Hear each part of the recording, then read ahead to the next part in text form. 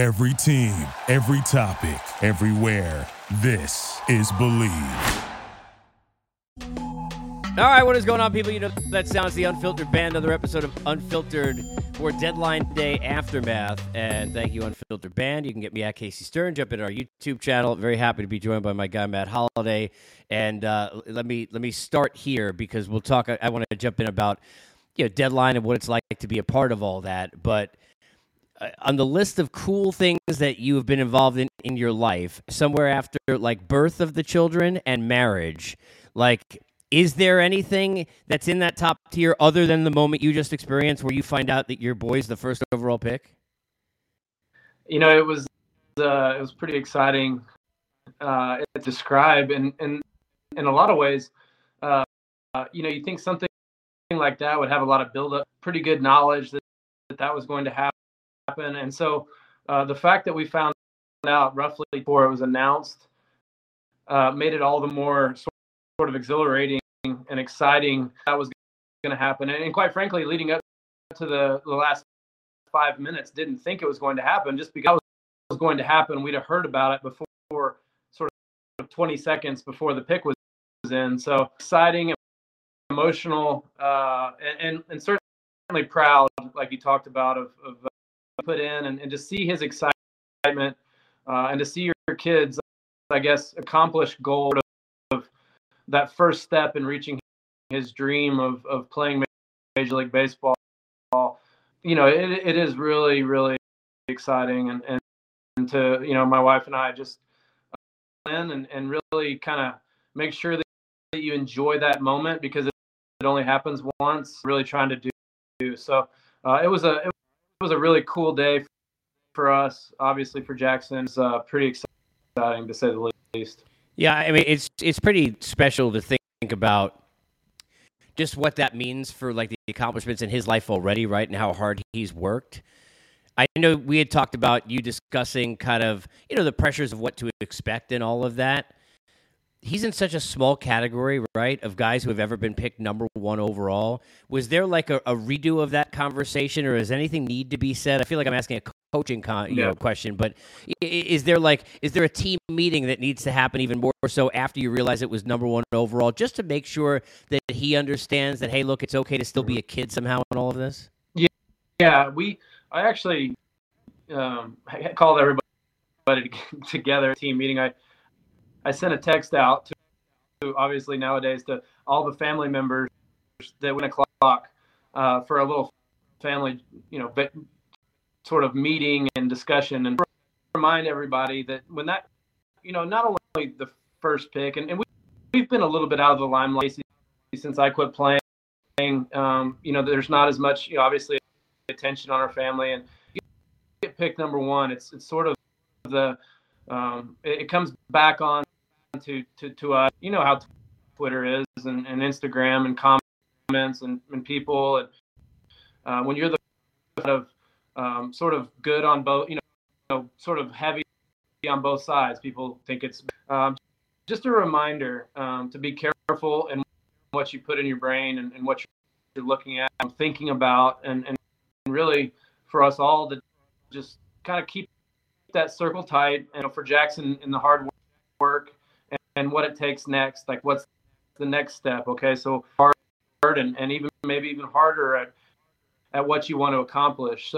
So there is that our family that it, as Twitter and it's kind of a so just focus on the things that you can control.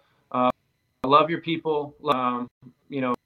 Just like a reset of what's important, and for him to get better and enjoy his teammates and enjoy where he's at. And it's great to get to the major leagues and get there fast, but you can't skip steps and you can't miss those relationships.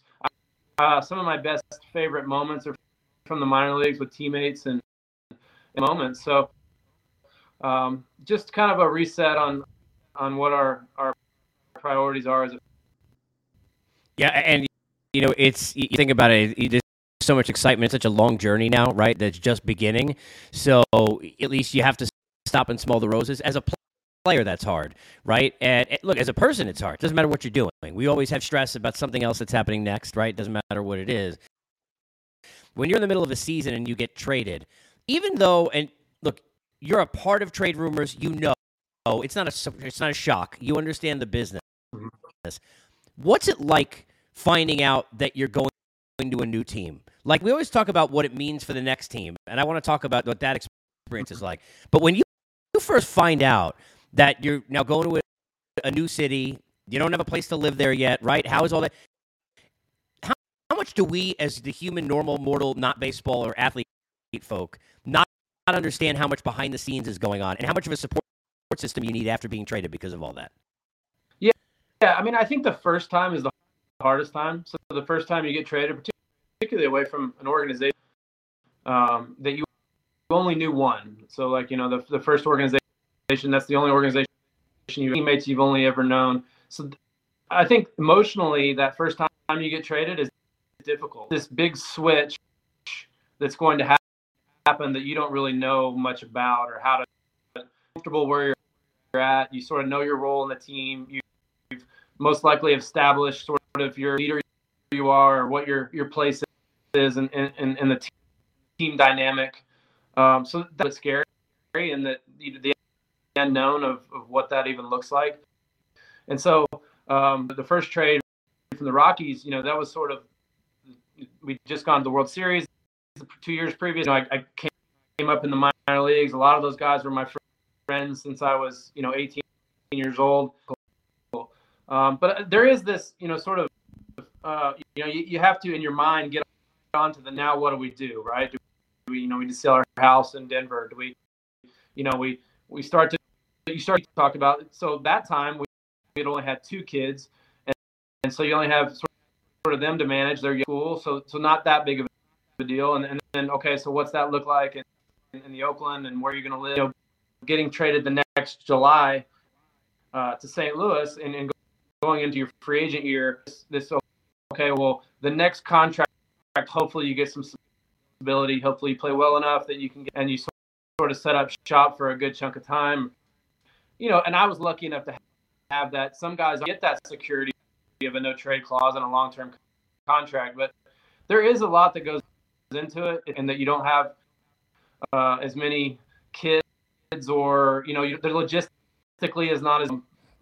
But as they get older, and then they're in school, and then the kids sort of friends, and it can be stressful for the player. It can be, and you're worried about your kids, and you're worried about their happiness, and you're worried about their all the with you, because you play best when you're comfortable, your family's there. So there's a lot that goes in. Like I said, it's always, I think the first time is difficult. The second time, kind of go into, okay, this is what's got to happen. I got to get this. I got to move there. I got to, so you have this been through.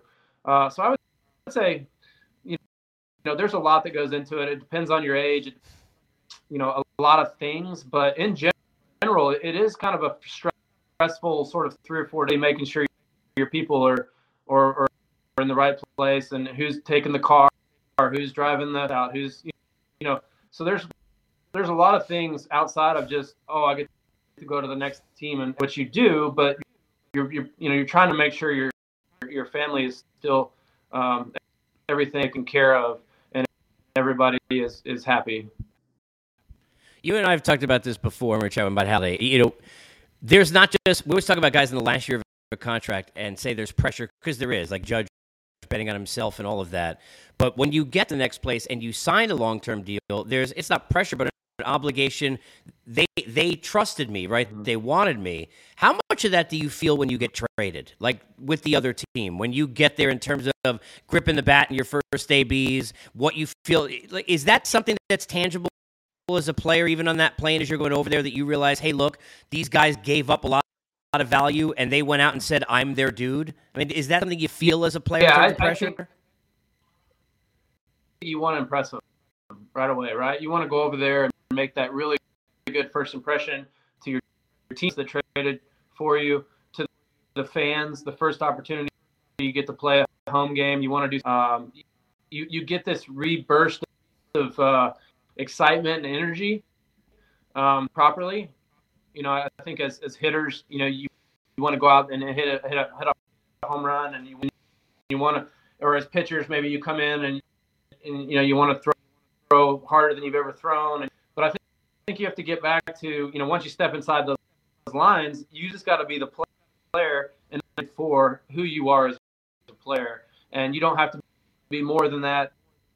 And you get through it, I think, in a couple days. But yeah, like you said, you do feel this like, okay, they want me to come in and in my case, hit behind Albert.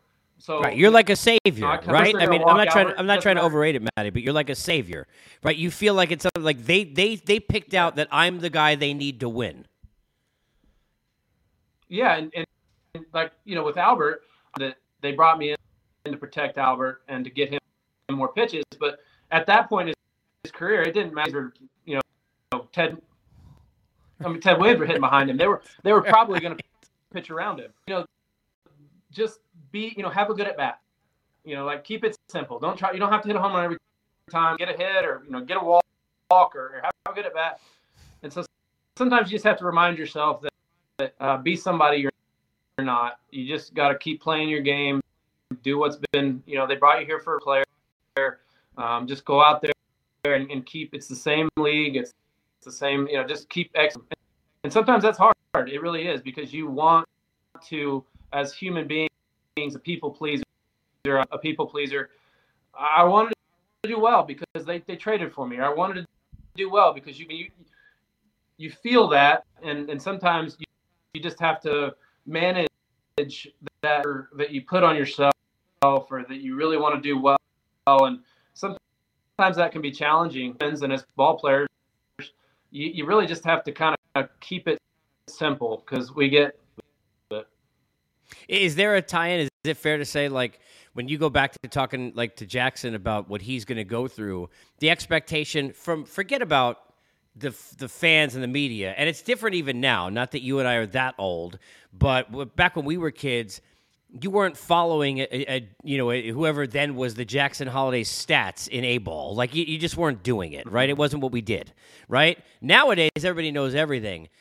Will that be something that you remind him? Like, you don't got to hit 800 and have an OPS of like 8 billion, and it's okay because you're now going to be at a higher level you've been in. There's going to be that pressure. Is that something that you need to kind of almost remind him? Because he's going to go out there feeling that pressure too, right? Like, I'm supposed to never get out if I'm number one. Yeah.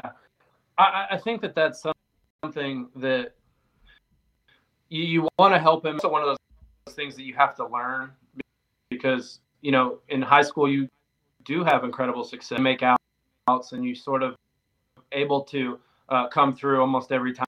And so to set up those sort of guardrails, or give him as much information but some of that is also experience driven, and how to deal with failure, and how to, and you're confident that if you just keep working the process, that you'll get the results. And so that I want him to understand. But it also goes back to, like, sometimes you got to you can't read Twitter, like you can't read Instagram. You just have to focus on and keep it working hard. Like, I'm doing the right things.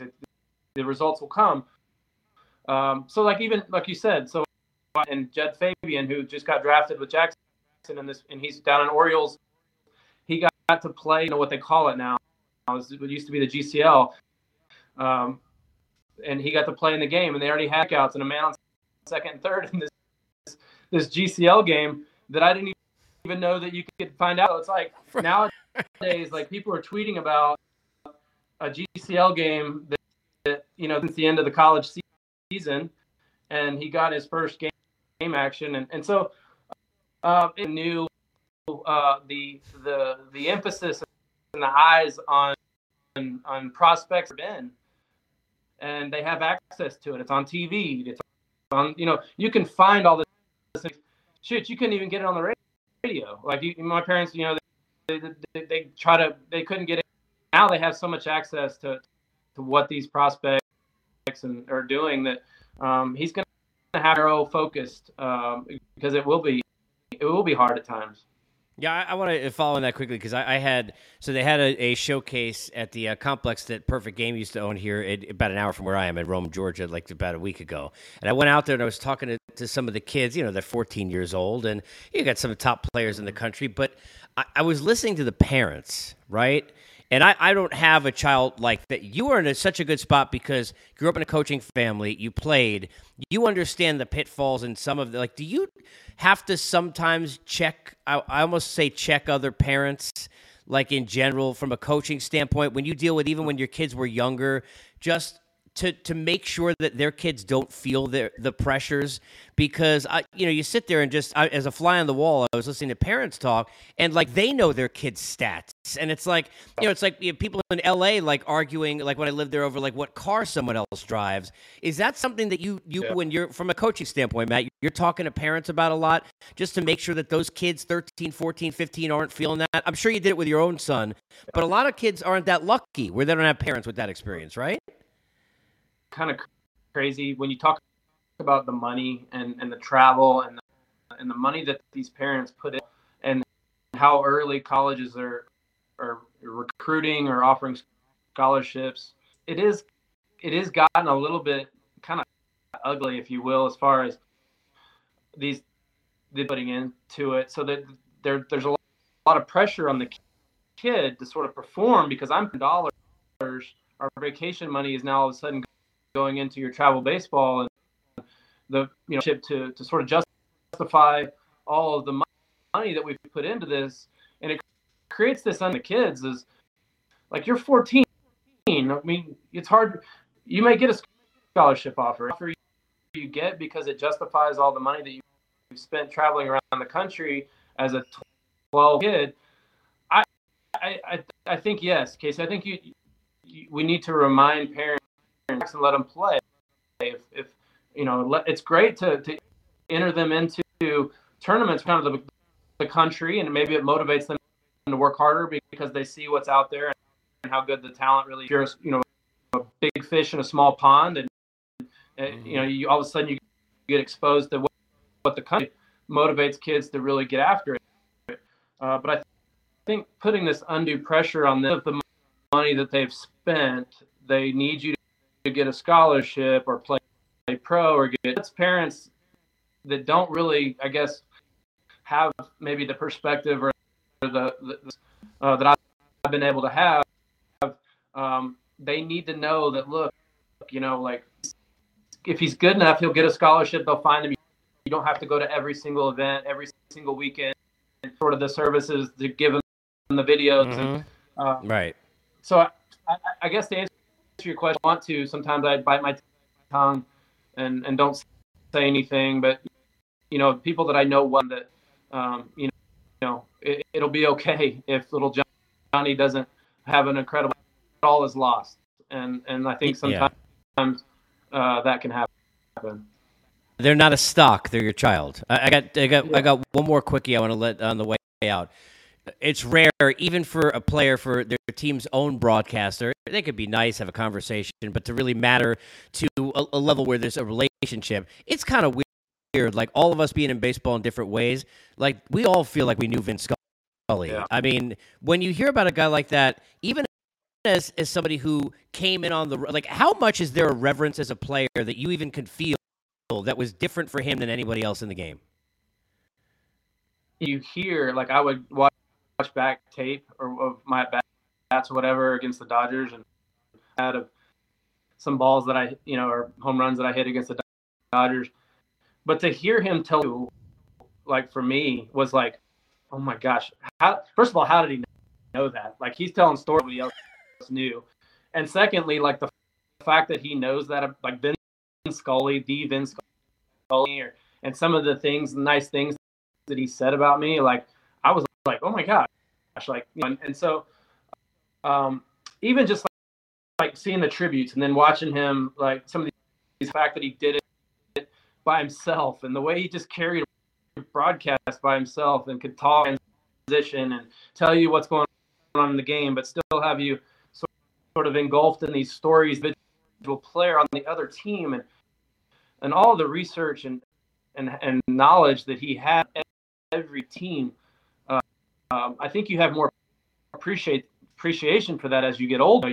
You maybe dabble in media a little bit, or in your case, are fully entrenched in media to what he was able to do for so long about all these different, and his appreciation. You hear these stories about him calling journalists and thanking them, and these Vince Scully stories about the human being. It really is sort of a one of a that was kind of way up here in his everything. And so I was sad last night. I appreciate that he got not lived, but it always is sad, I guess, when you hear that he passed away and heard from him, or at least I haven't in a while. It does kind of make you sad. So just reminds you of what an awesome life and story, and just back to like when he started, how long ago that was, to all the way until recently as 2016 in my mind. It's crazy. And I'll say this, and I'll let you run. I in the world of Twitter, as you were bringing up, social media is so terrible. It's like a cesspool. Think about how many things that everyone agrees on and is positive about. Like, there aren't many things in life. You go to the last few hours, there's not even the snarkiest, angry. No one, no part of the country, no race, no religion. There's no one. That's like how you know you live the life of a gentleman, right? No doubt. A really, really small category. Of course, I put Matt Holliday in there. Matt, appreciate you, bro. And I'm glad we could finally work this out. We were star-crossed trying to get this. And good to see you with Wi-Fi. Good for you. I know, and like we could talk in real time. Like, it wasn't like. I appreciate you, bro. Enjoy the day. Thank you. All right. See you, there he is. Matt Holliday joining us here on Unfiltered as we continue our podcast. You can get me at Casey Stern, or maybe I'll have a cooking show because I got you on this episode in the kitchen. Make sure to like it and subscribe to all the videos. My kids are screaming to go to the pool, so therefore let's go swimming. You're not invited. Bye. Thank you for listening to Believe. You can show support to your host by subscribing to the show and giving us a 5-star rating on your preferred platform.